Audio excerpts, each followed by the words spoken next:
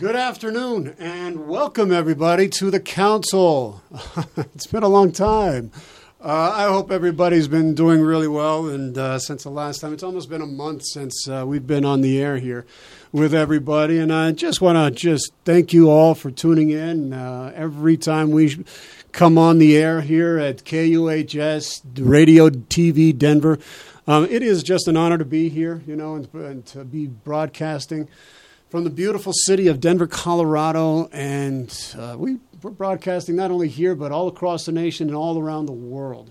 Tuning in from all over in Asia and India and Afghanistan, Pakistan, Europe, Greece, Italy, England, South America, Argentina, Brazil's in the house, other places down there, Peru, all over the United States. Thank you for tuning in and listening to us here on the council. We are broadcasting live here at KUHS Radio TV Denver, and we just have some of the best DJs around and bringing you the best programming, the best music and dance and everything that is leading us to make a better world for all of us.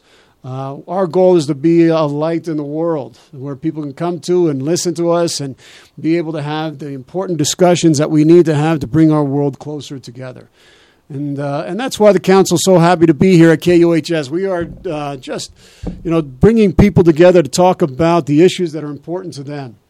And last night, folks, we had I do these Gathering of Warrior events where we have people and invite people to come on to talk about issues concerning veterans and increasing the community, helping people to understand the challenges that some veterans face, not all, some veterans face, and how we can heal and grow from those wounds. And one of the things we had on the gathering yesterday is we had a woman come on her name is Linda Tai, and she was a Vietnamese refugee. She came to Australia and then eventually to America, but she was one of the boat people that was had to flee South Vietnam after the American presence after we left there. And her story was incredible. And so many tears were shared and understandings of a flight that very few people understand and know about. When we left Vietnam, a lot of the things that we did is we just blocked it out. We didn't want to we didn't want to remember it. It was a black stain on or dark stain on our history, our heritage, and we just wanted to forget about it. But the consequences of war don't just leave because we left.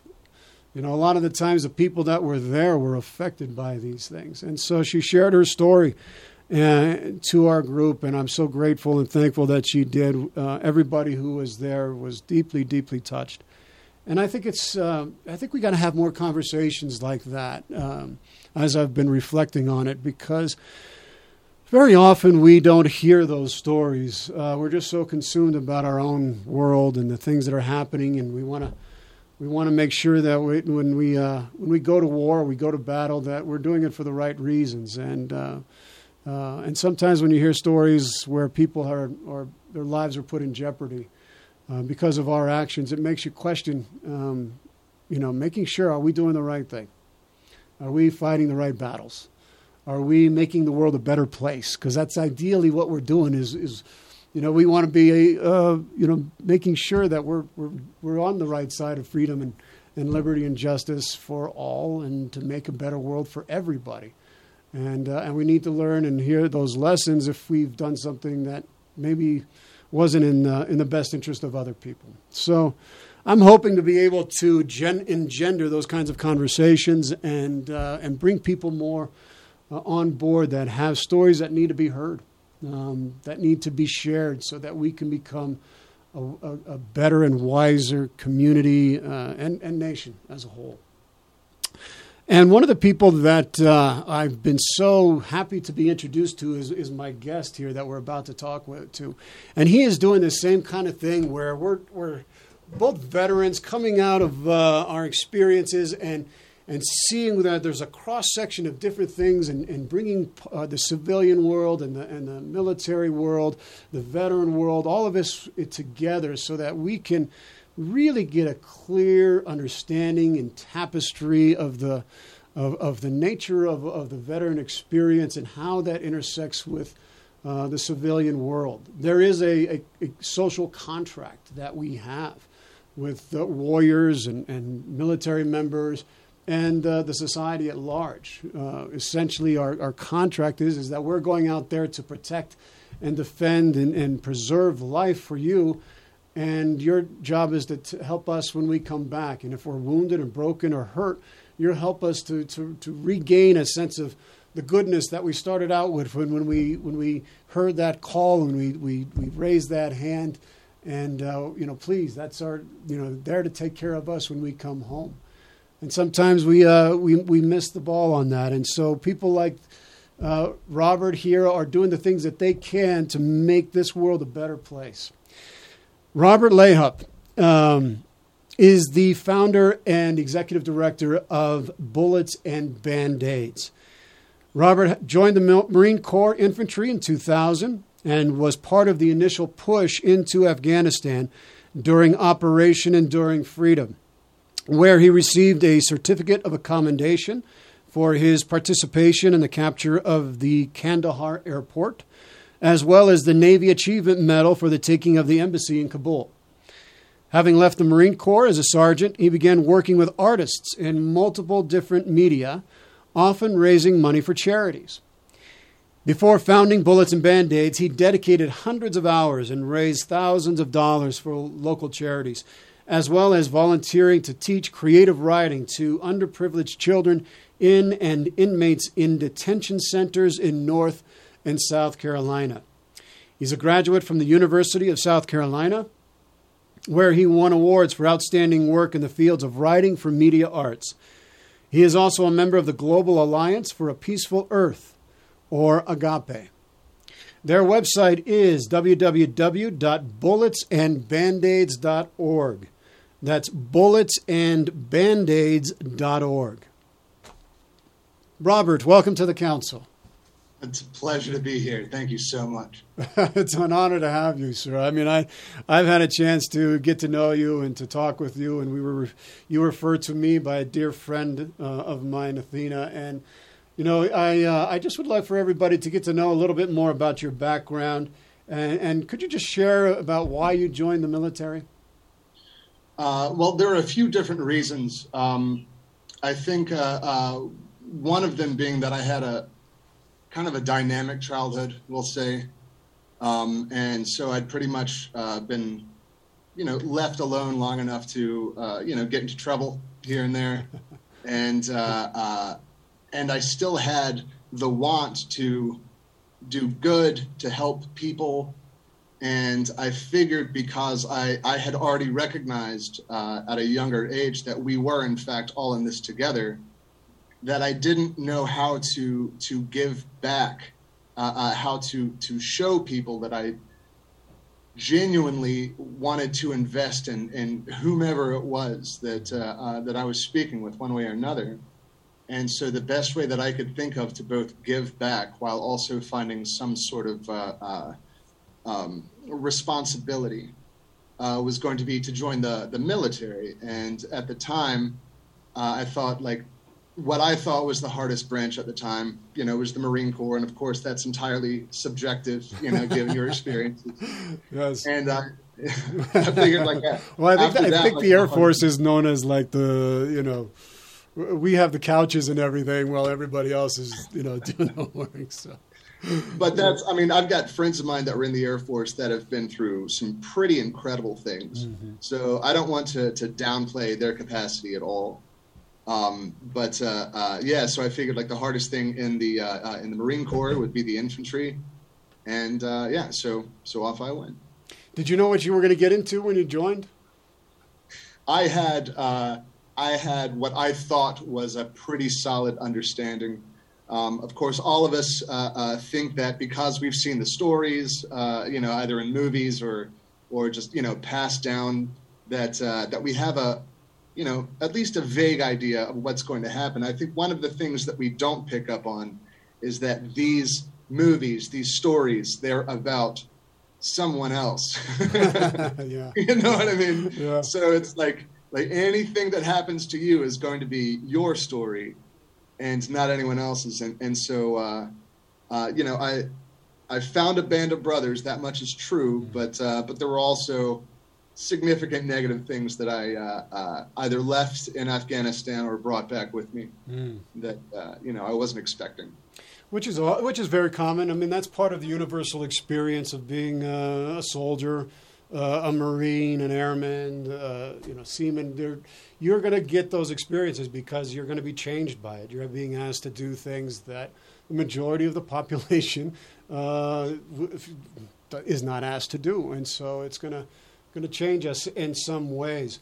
But there are also things that we love about the service. I love the camaraderie. I love the men and women. I mean, I thought they were just you know, top quality. Some of my dearest friends. What did you love about the service, and also what didn't you like about it? One of the things that I loved the most was the idea that we recognize that we're all green. You know, like light green, dark green, it didn't matter. We're all green. Yeah. And so the conversations that we had were entirely like all of these identifiers that people would pick up once they got out, that they would, you know, have to defend for, you know, whatever reasons, weren't important at the time because our focus was a common goal.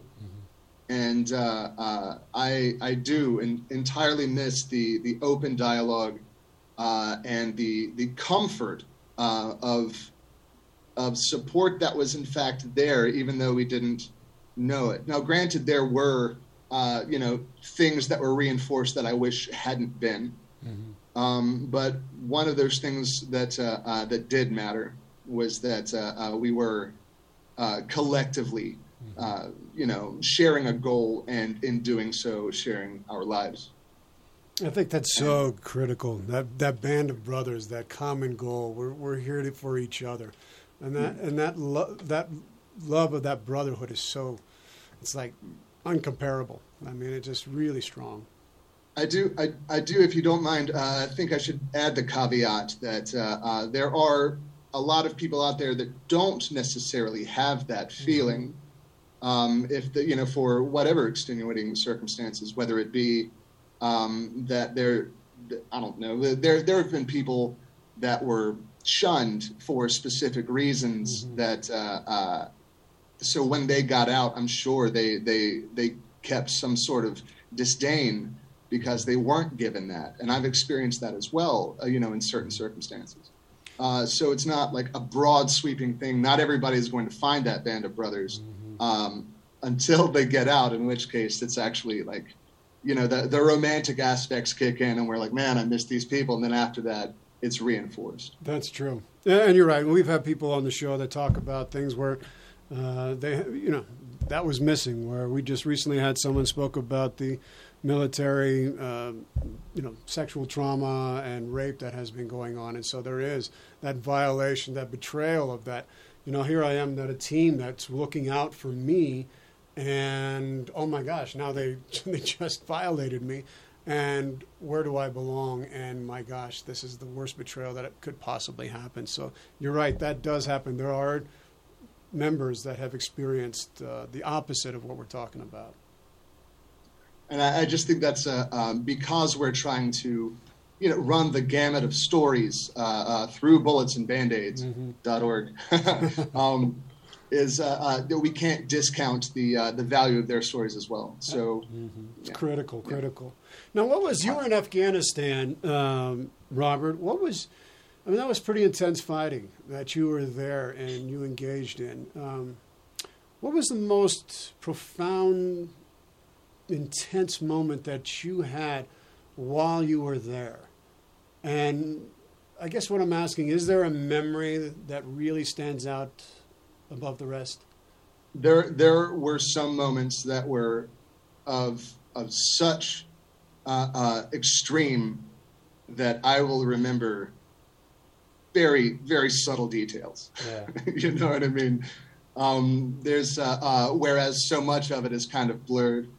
I do know that I've had a couple of friends that were tortured before they were killed, and like a kid getting killed with a rock. I'm sorry, I'm laughing, but it's like it hurts, and this is actually a common reaction, is smiling and laughing about it, because it is it is of such an extreme. Yeah. But yeah, I think there was one guy in particular that I had made friends with who didn't speak English, and I didn't speak Dari. Yeah. And yet, over the span of several months, we would attempt to talk, and then realizing 5 minutes later the ridiculousness of the situation, we'd burst into laughter. Yeah.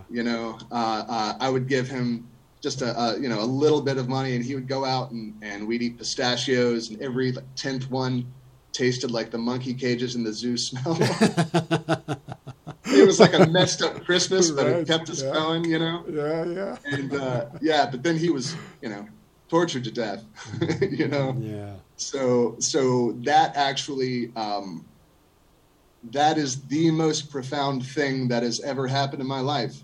The relationship that I had built with this man is one of the most defining moments that I can think of. And I think because this happened at a young age, I had dedicated myself to making up for it. Mm-hmm. And so that's why I just have to work with nonprofits.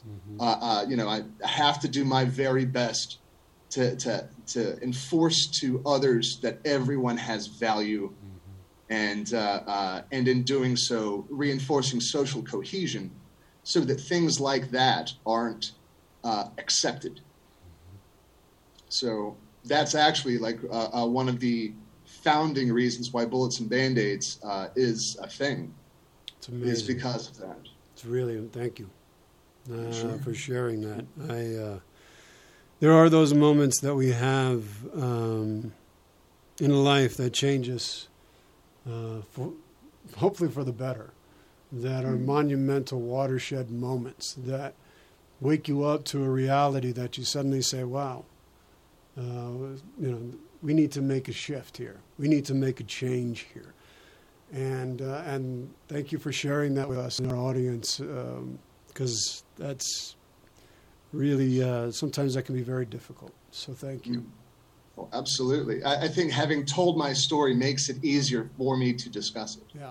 Well, then it also gives other people permission to share their story as well, because when they see that kind of honesty, vulnerability, and truth,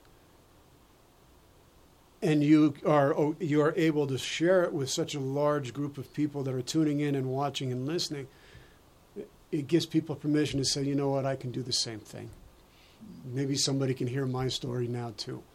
No, I no longer have to carry this alone anymore. So thank you. Thank you, sincerely. So when you got back into life and the arts. And what was that? What was the reintegration process for you? Did you have a difficult time? And what led you to seek out the arts?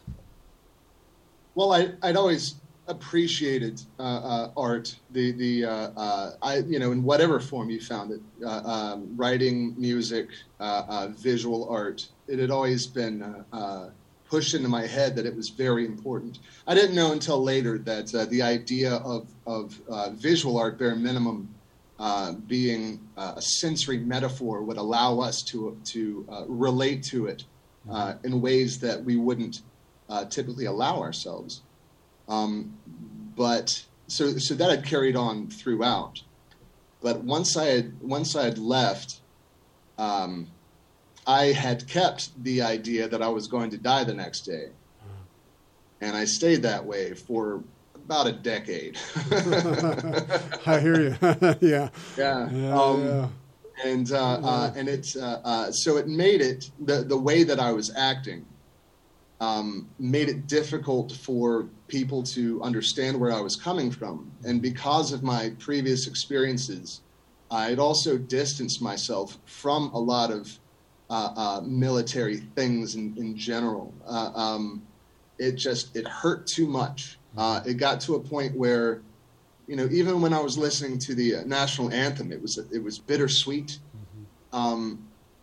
It just and I couldn't speak to anyone about it because I personally hadn't addressed it.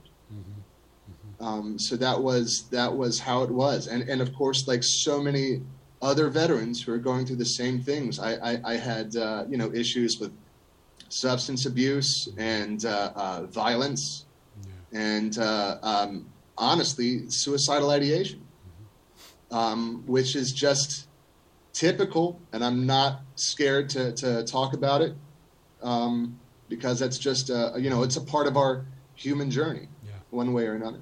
And here we are.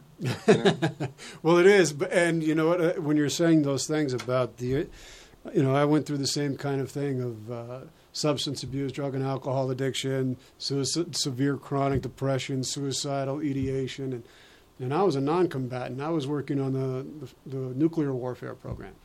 I was in charge of these mobile units that would only be used to conduct end-to-end nuclear war. And I was like, this is wrong. What are we doing? This is insane. And so, but the journey itself is universal. It is. And so to get through to the other side, you've made it. And that's what's so beautiful, that you've gotten to that other side so you can show people how you did it, how you were able to get there. And so how is it, in your healing, is it critical to be able to share your story in a meaningful way that benefits others when they're surrounded by the darkness around them? I mean, I know it was important for me, but how difficult was it for you to be able, it took you 10 years to be able to start to piece together all those little disparate elements so you could finally get up in front of a group of people and share your story? I think, honestly, at the time, I'd been doing a lot of writing, and I had tried to help out as often as I could, but I still had this feeling where I had nothing to lose. So I wasn't scared. It was just, what was it Mark Twain said? When the mobs and the press and the whole world tell you to move, your job is to plant yourself like a tree by the river of truth and say, no, you move. Yeah. And so I just kind of decided to own it without worrying about what other people thought about it. And so the amount of freedom that came not simply from writing it, but from knowing that other people had recognized it was profound. It was entirely profound. And it took an inspiration for me to do it.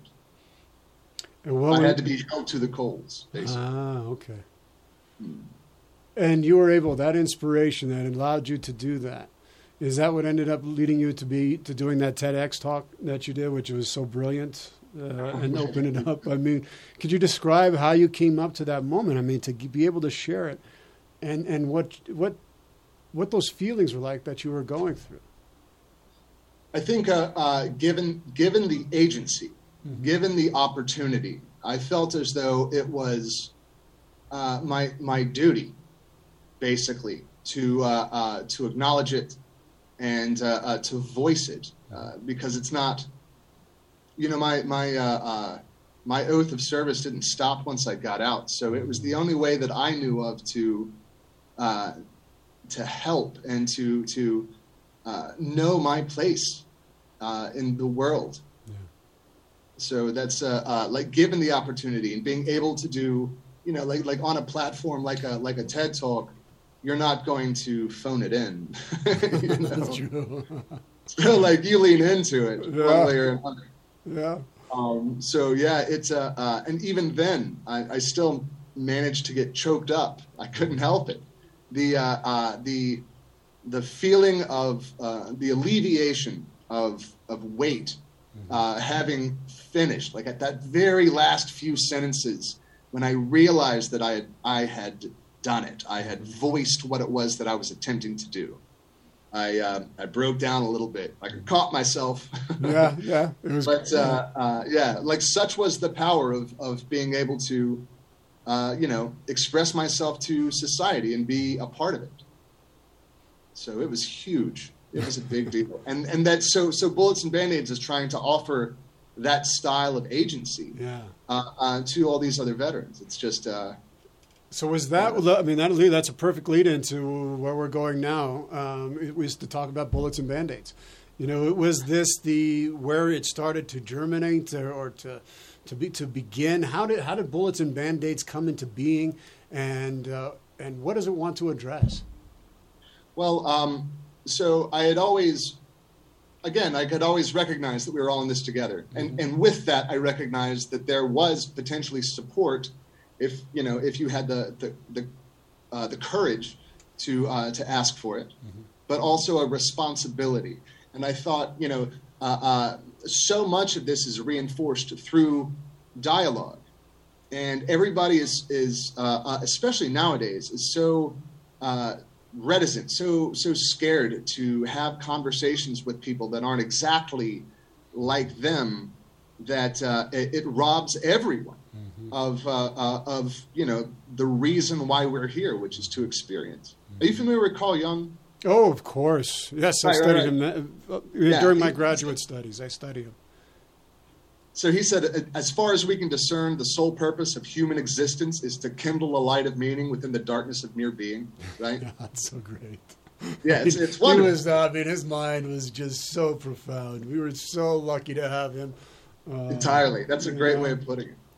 And so, like, in my estimation, that means to experience. And because, I can't just hop on a plane and go to Papua New Guinea, it's got to be through storytelling. And so the social cohesion that's been brought on by storytelling, I mean, like, if you think about it, that's how we know about medication and how to, build knives and all of these other things, that it was fundamentally a portion of our human condition. And given the sensory metaphor that art presents, if you put those two together, what you have is a culmination of human experience that can be shared and celebrated. And I think that has been a mortar for our society that's just not been there. And I think, like, as a society that we are estranged from one another, and just like anyone that's estranged from anyone else, there's a mourning and a dull, aching want to have that resolved. And so I figured that this would be the best way that I personally would be able to affect change. It just I'm sorry. I just think it's brilliant. I think it's really beautiful, and how you're able to because one of the things about the elements of a healer are really good is understanding that you have 4 different salves. Singing, dancing, story making, storytelling, and silence. And that's so basic, and that goes back to our early ancestors, and that's how we were able to communalize the things that happened to us, the things that we experienced. When warriors in ancient cultures would go out, they would go out and they would fight the battles, they would protect the tribe, they would protect the clan, whatever it was, and then they'd come back and they'd share the story with everybody. This is what happened to me, this is what goes, and then all of this, and I did this, and all. And it was communalized. It was shared. You did this for us. We do this for you.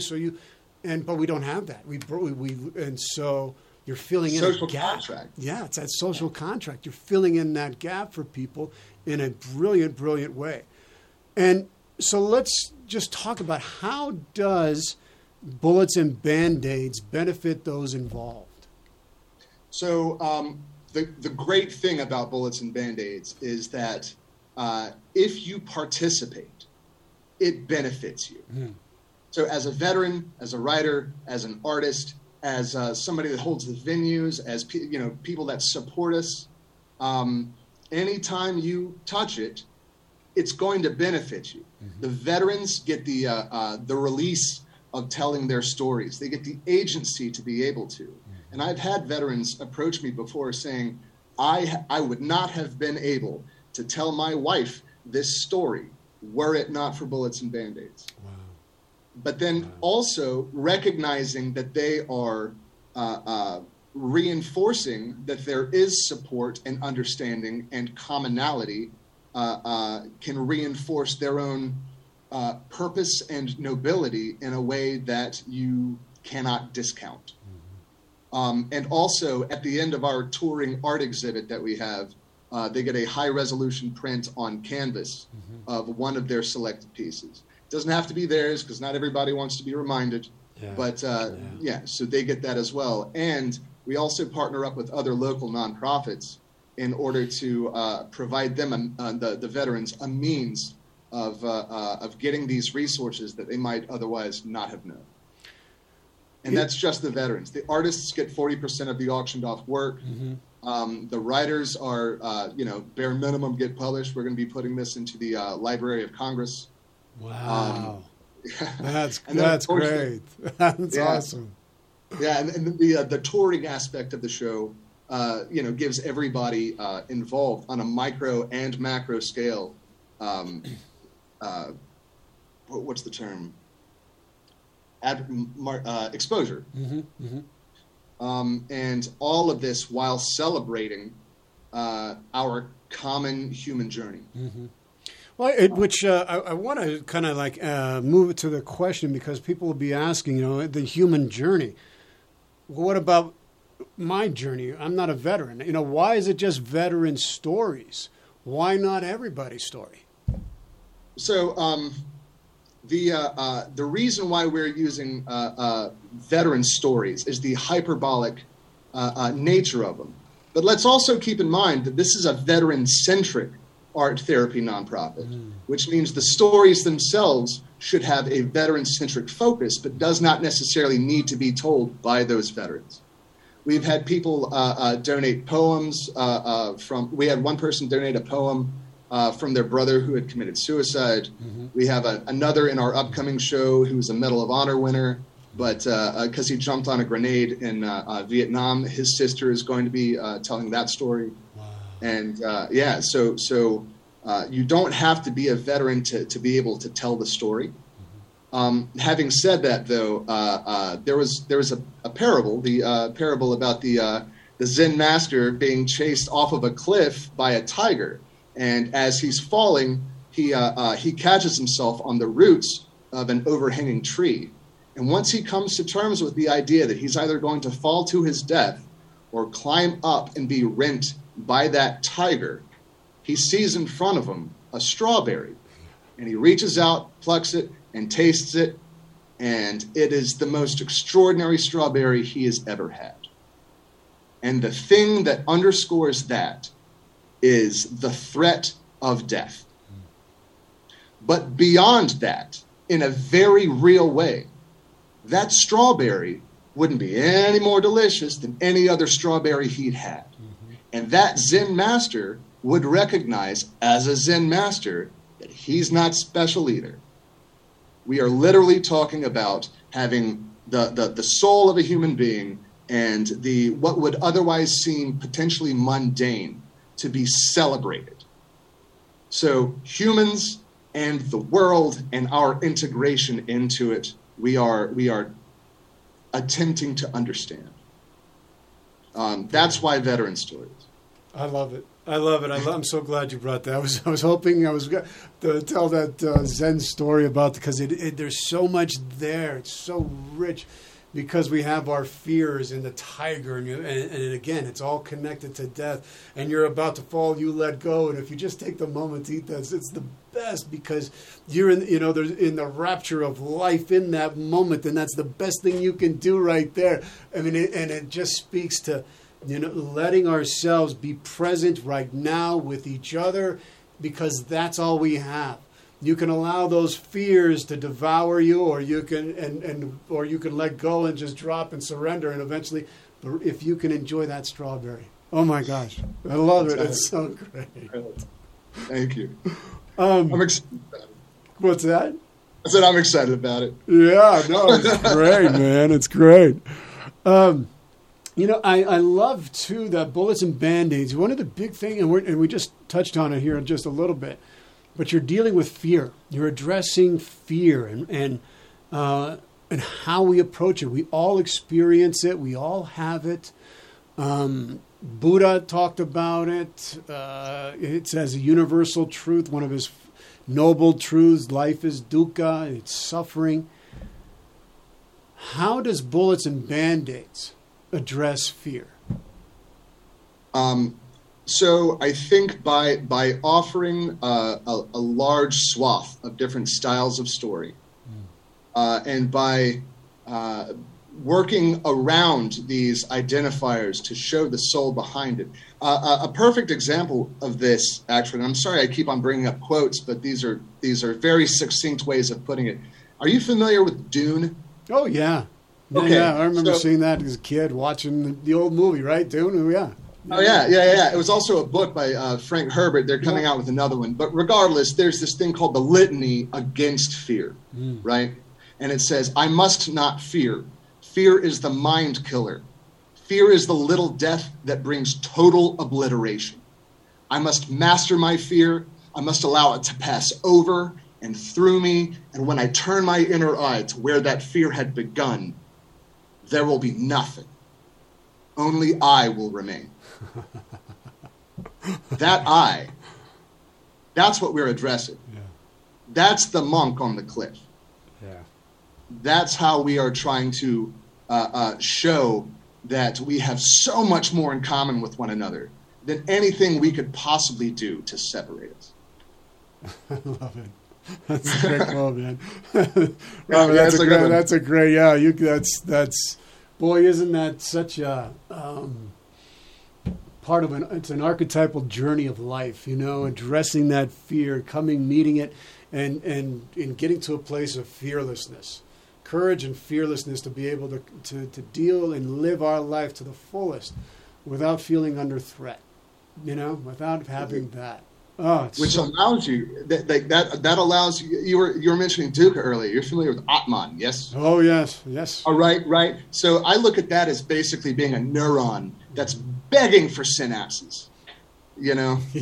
So these individual people, these souls that we're addressing, want these relationships. Mm-hmm. They want these neural pathways from one person to the next to function and work off of one another. Mm-hmm. So we're trying to, provide that. Yeah, that's so great. Now, what are could you describe to us some of the stories that you have covered, just to give us an idea? You've talked about a couple, the Medal of Honor winner who jumped on the grenade, and what you've learned. I mean, in these tours that you've done and the stories that you've collected, could you give us just some idea about what you've learned and discovered about us humans? It's a loaded question, I know. yeah, totally. There's so much that I could say. I do know that, first and foremost, every veteran has stories about this, even if they don't think they do. A small story just to address this. I was interviewing somebody at one point, and they said, I don't have a story for you.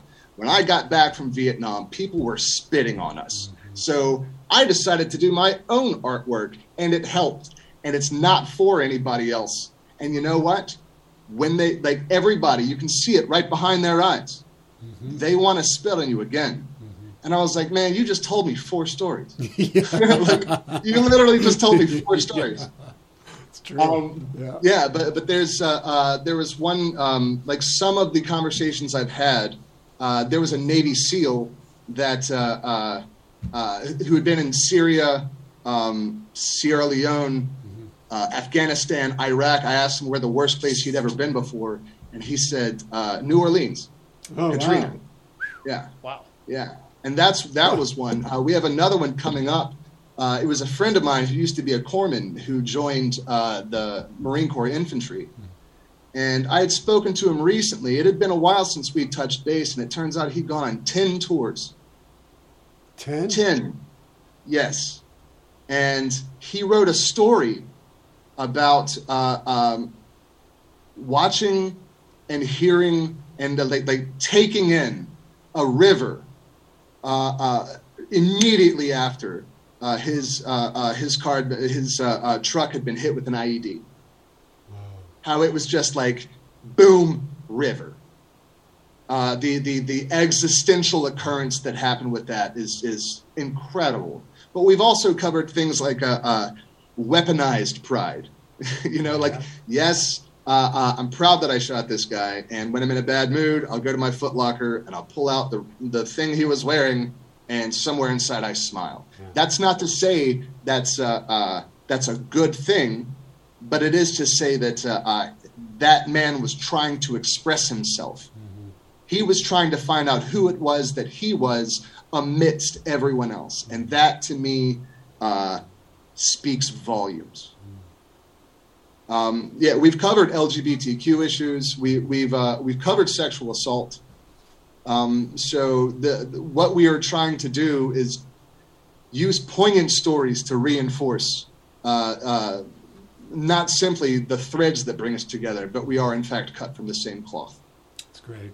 It's great. I love it. I love it. I love it. I love it. And you're giving this connection, this integration of the human story along with writers and along with artists. Now, when they have this story, could you describe the process again? And then how does this definition of Bullets and Band-Aids how does the viewing of these pieces together with civilians, with other people, how does that get people talking? How does this collaboration create the synergy that enables healing to happen? Absolutely. Okay, so what we do is we interview veterans, we get their stories, and then we have local civilian writers write those stories, and then local civilian artists do something based off of that. And through the dialogue that happens there, and the justification that each one of these people sees in the value of collaboration, as well as the dialogue and the exchange that goes along with, the people that come to the exhibits themselves, because the artists are going to bring people, the writers, the veterans, and through that there's going to be dialogue and communication and a celebration of this event together. And then what's more is that we create a book that has the story juxtaposed to the artwork with the artist's statements in the back, in order to have people be able to take it home with them.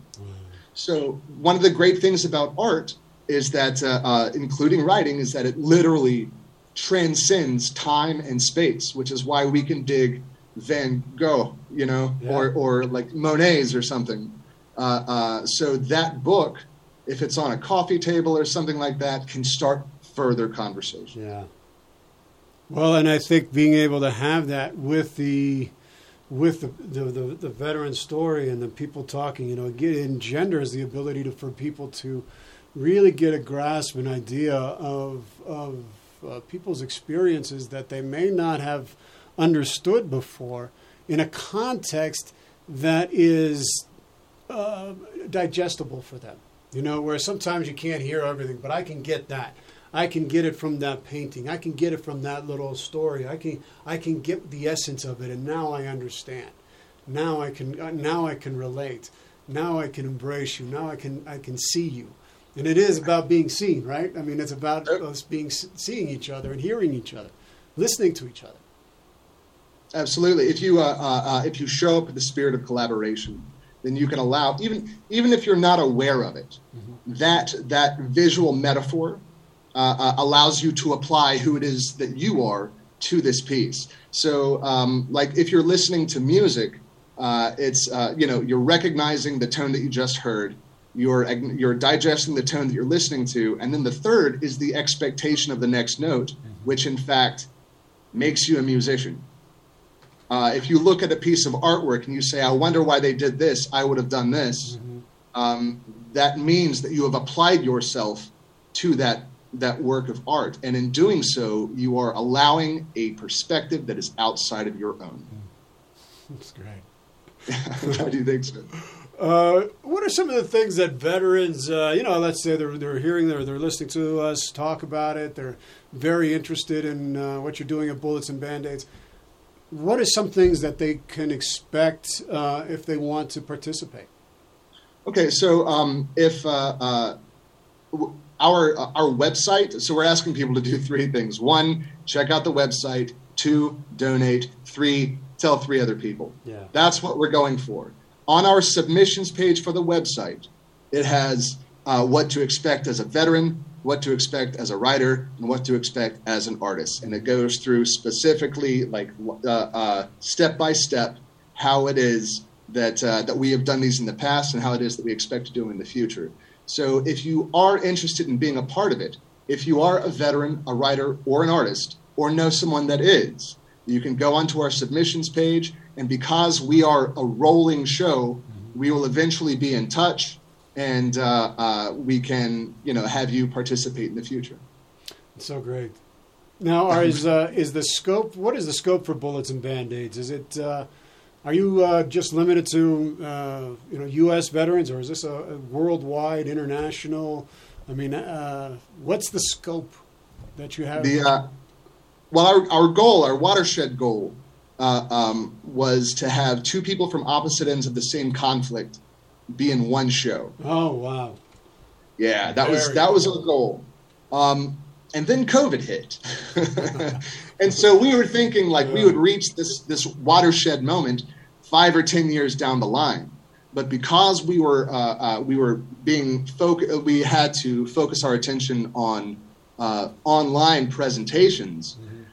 Sky's the limit. So now we have 2 people from Argentina, someone from Liberia, someone from Zimbabwe, 2 people from the UK, someone from the Netherlands, at least 1 person from Palestine, at least 1 person from Israel. So right now our focus, the touring show that we have coming up, is going to be centered in the Carolinas. Mm-hmm. That's just because we need to, we want to make sure that we give all of the attention we can and that we have everything down as a nonprofit to make sure that all of our ducks are in a row. Having said that, we are entirely an international nonprofit now. I had no idea, and it's been a tidal wave. Mm-hmm. It's been a tidal wave of influence and support, and now I think our next show, depending on how big it's definitely going to be bare minimum the Southeast, if not spread out throughout the United States. That's so great. Well, the cool thing being that all because we have, this is going to probably be dorky, but it's operational. So once we have the operational cost taken care of, everything is less expensive, and we can get larger, faster. So it's just set up to, and we have all of these different stages of development, and it's happening. So how many cities are you going to tour when you get? When is the tour actually going to happen? It's going to be in November, mm-hmm. And right now we've locked in 4 cities. We're trying to go for 5, So that is what we're doing. It's going to be, again, focused in the Carolinas this time. Mm-hmm. But with the we have people on the board that are out in LA. Long Beach, people in Florida. Our intention and our momentum is going to make it entirely possible for us to grow and quickly. Mm. Yeah, I'm very excited. As a matter of fact, we've got a guy that was an advisor to the last 3 presidents that's on our board. Yeah, I saw that. It's wild. It's amazing. It's wild. Yeah, that's fantastic. And that's when I think when you have Robert, when you have little synchronicities like that come in, and you have people that believe in your work, believe in what it is that you're doing. And understand how valuable it is in order to create the conversations and the storytelling that is so necessary for so many veterans. What people don't get is that the number of veterans that are committing suicide well exceeds what we lost in the wars in Afghanistan and Iraq. What we're doing is not working. A lot of them feel alone, isolated, alienated, unable to speak their truth, unable to be acknowledged. They're not being seen.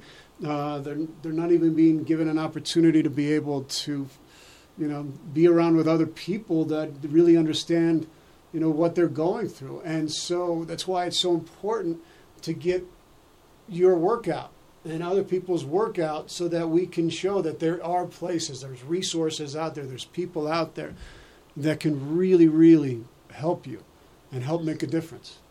It's acknowledging your tribe one way or another, and allowing your tribe to recognize you as well.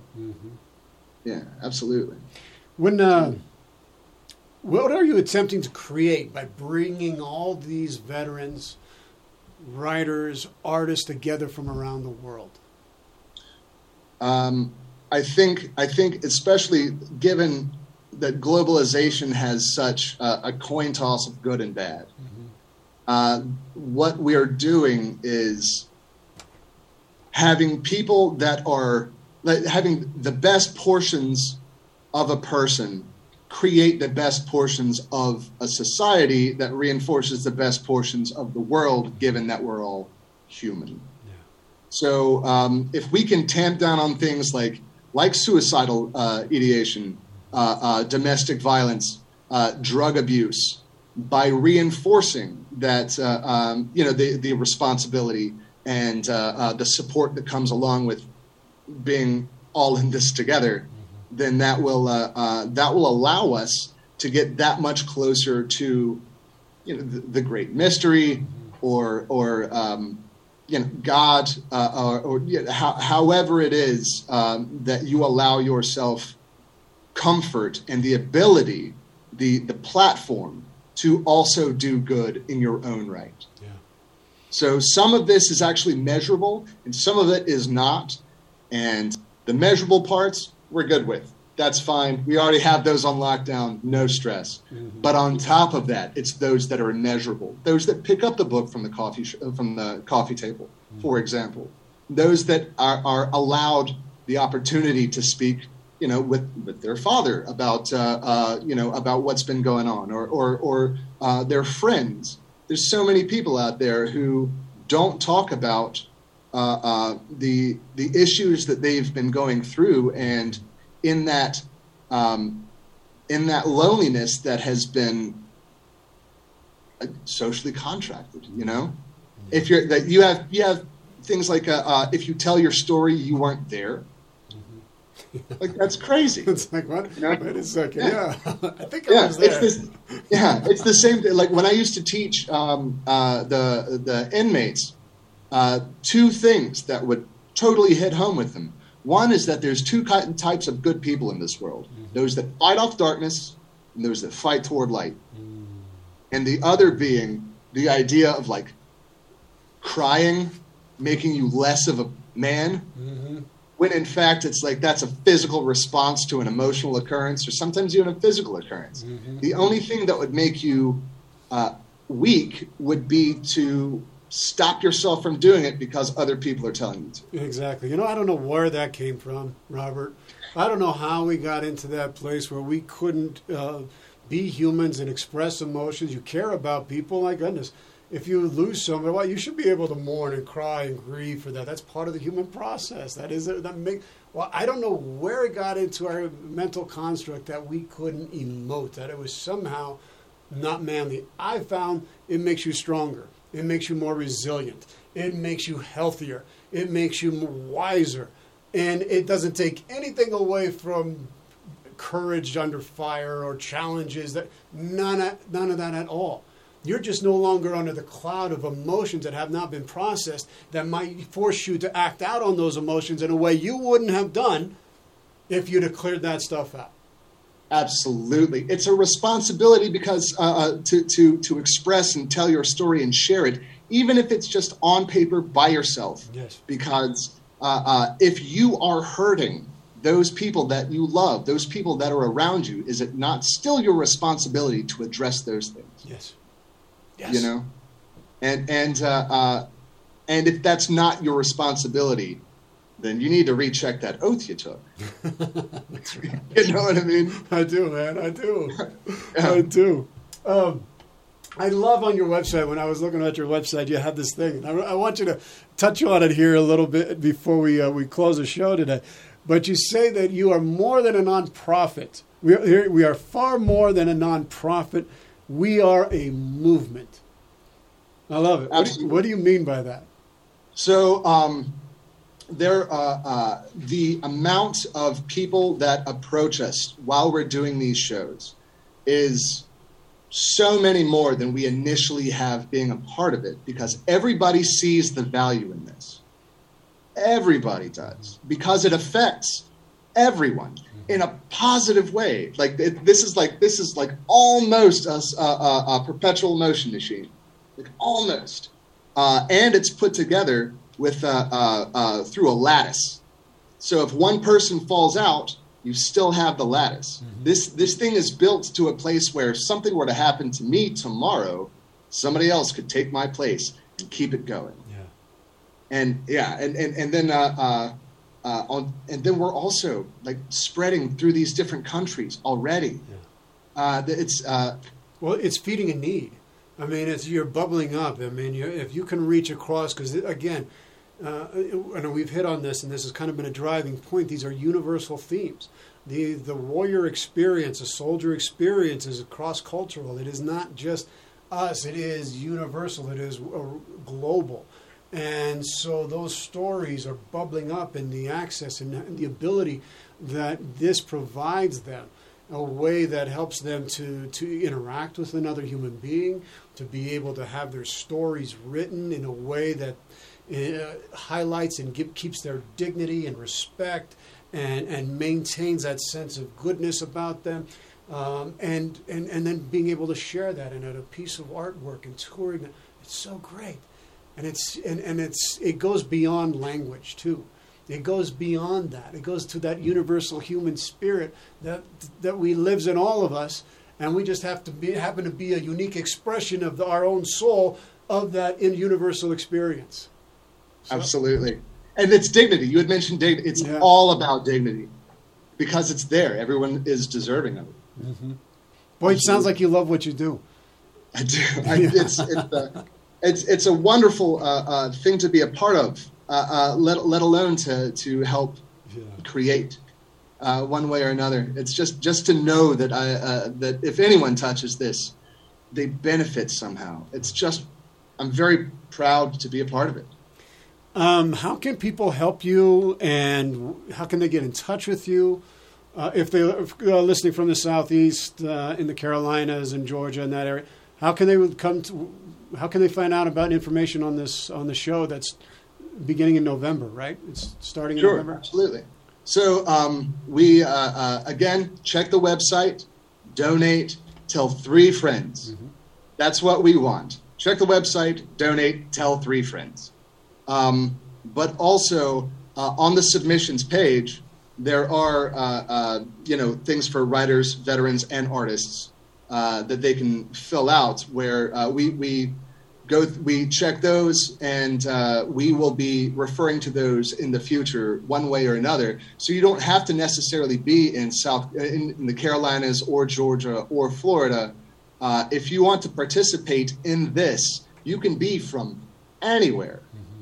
So, I mean, that's why we have these people from Liberia and the Netherlands and Argentina and all these other places, is that it doesn't matter where you are, you can participate in this somehow. If not in this upcoming iteration, then the next one or the next. And as we expand, we are going to be hitting up different regions with their own individual bullets and Bandaids set up, so that they will also have the opportunity to to step up and join us. That's great. You know? Fantastic. Yeah. Well, we are certainly here at the council stepping up and joining with you. And the gathering of warriors that we have, we are stepping up and are standing with you because what you're doing is amazing. It's incredible. It's helpful. It speaks to the dignity of each person's soul and what lives within them, and that no story is not worth being shared. That every story counts. That every soul counts, and we're going to stand by you here on the council as much as we can. Well, we have that in common. So, I mean, we all both go to the same barber too. So I know when I first met you, we had something, we got a good thing going on here. So, absolutely. Folks, I just want to do a quick shout out again to KUHS Radio TV Denver. We are broadcasting live here in beautiful Denver, Colorado, and I just want to thank Henry and everybody in the back there for all the work that they do to make this go seamless, and to all the lighting and the sound and the connections to all of our different platforms all around the world. We couldn't do it without you, Henry. And everybody here at KUHS, tune in. We got some great programs, a lot of wonderful people here, great music, outstanding music. So tune in, KUHSdenver.com. Robert, this has been fantastic, man. It's been a pleasure. I always ask my guests this last question before we close out the show. I'm a fool. If you could give one bit of advice, one bit of wisdom from your life experience, what would it be? Don't project your standards onto other people, because in doing so, you miss the brilliance and perspective that they can offer. Wow. Wow, that's deep, man. It's really life experience there. Don't project your expectations, your experiences onto others. Entirely. Because they have something to offer and not necessarily in your shadow. Yes. Boy, if we had that perspective, we would be so much more open and available to listening, to accepting, to celebrating our uniqueness and diversity. And just it would be a much more peaceful and happier world, I think. Robert, thank you so much, sir, for being on the show today with us. Folks, it is bulletsandbandaids.org. That's www.bulletsandbandaids.org. Folks, thank you so much for tuning into the council today. We are adjourned. May you all be well. May you all be free of pain and suffering. May you all be whole. God bless everyone. We'll be back in a few weeks with another great show. Tune in. See you soon.